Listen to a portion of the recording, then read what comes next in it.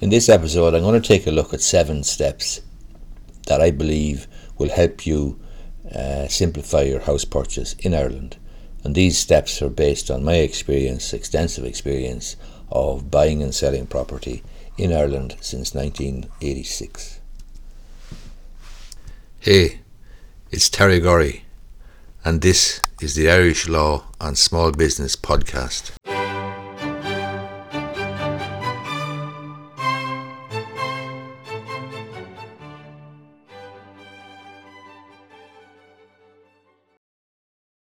These are steps that I've sort of discovered and experienced down through the years.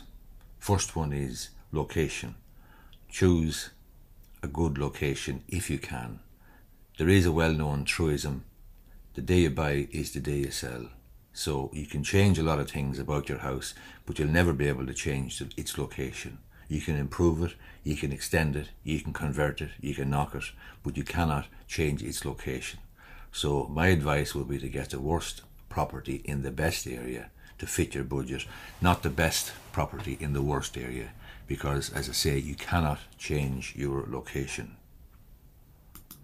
Second thing you need to be concerned about and take very seriously is the question of finances. Make sure that your budget will cover all outlays and all costs that you're going to incur. So you being a purchaser, if you're borrowing money, then you're going to have a bank valuation to pay for. It's recommended then, if you're getting a second-hand property, that you get a structural survey. You're going to have stamp duty to pay as well, which will probably be 1% of the purchase price. You're going to have to pay a solicitor, professional fee, legal fee for conveyancing. You're going to have to pay property registration authority fees to register the change of ownership and register you as the new owner of the property and register the mortgage. And you're going to have other necessary outlays for the conveyance. For example, legal searches will have to be carried out on closing day, and you'll also have fees in relation to the Commissioner for Oaths. That's for swearing documents and so on. Third tip I would give you would be in relation to negotiation. You need to negotiate shrewdly and coolly and calmly. I've made a video about negotiating, a number of videos actually about negotiating on my YouTube channel, but one of the one of the most important and effective tips that I've discovered down through the years is that when you get serious and you're getting towards the end of the negotiations, offer a very specific, odd, uneven number as your final offer, not a round number. For example, 194,600 as your best and last offer, not 195,000, because 195,000, quite frankly, does not look like your final offer. It looks like another negotiation or another bid in the negotiation process. Whereas if you go to the vendor or the estate agent and say, look, I am absolutely flat to the mat. I've got money from everywhere that I can. Family and friends have chipped in, and what I have now is this figure. If it's an uneven, odd number, it's going to look more credible as your best and final offer. Number 4, second-hand property, get a structural survey carried out. If a sale doesn't go ahead and you don't get the house, it will still be money well spent, because it will mean that you have avoided an absolute lemon, and that's important. A structural survey, you must be aware, is not a bank valuation.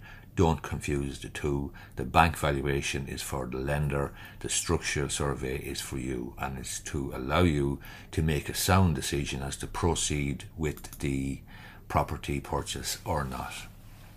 Ensure that your surveyor has professional indemnity insurance, and forget about getting a well-known or a well-meaning friend or relation to have a look over the house, because quite frankly they may or may not know what they're doing. But bottom line is, you really do want a professional who will be familiar with the building regulations and will be able to identify any work that might have been carried out and that might have needed planning permission. Your friend, your father, your uncle who is a builder may or may not be able to identify these things, so that's why you get a professional. Planning then, do your own research in relation to planning. You can do a planning search in your local authority, the local county council or wherever if you want. Check that the area, though, that there's no developments in the pipeline which might affect your decision. If you, for example, checked out the area, kept an eye on the Facebook pages of relevant community groups perhaps in the area, you'll get a good feel for what's going on. You'll get a good feel for any developments that might be in the pipeline that might be injurious. For example, a new dump, a recycling centre, a meat factory. Things of that nature can affect your enjoyment of your property and can affect the value of your property. Number 6, lenders' requirements. Ensure you have all the lenders' requirements in place at an early stage. This will include life assurance, mortgage protection, that is, and home insurance. The lender will not release your loan cheque until their requirements are met. Your solicitor will tell you what other special conditions are in the loan offer. Have a look at it yourself though, and just see is there any special conditions. If you're getting a gift, for example, from a friend or a relation, a parent perhaps, then you may need a deed of confirmation. Check that with your solicitor, check it with the lender, because it'll hold things up if you have left outstanding special conditions, because the bank simply will not release the money. And remember, in this equation, the bank has the money.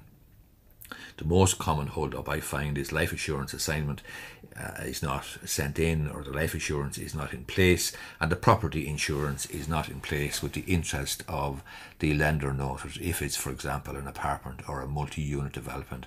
But the bottom line is you will need life assurance and you will need home insurance. Choose your solicitor well. Buying or selling property is a stressful time. One of the best ways to reduce stress is to know what's going on. So communication from your solicitor is vital to reduce this stress. Yeah, if you know what's going on, obviously it's very, very helpful, and it's a less stressful event and proceeding. I have a free report. You can get it on my website there. My website is businessandlegal.ie. There's a page there with some free reports on it. I give away a free report in relation to buying or selling residential property in Ireland. It's useful enough, and you might be interested in getting it. It's free. You insert your email and it'll be sent directly to your inbox. Thanks a lot for listening, and don't forget to subscribe so that you won't miss an episode.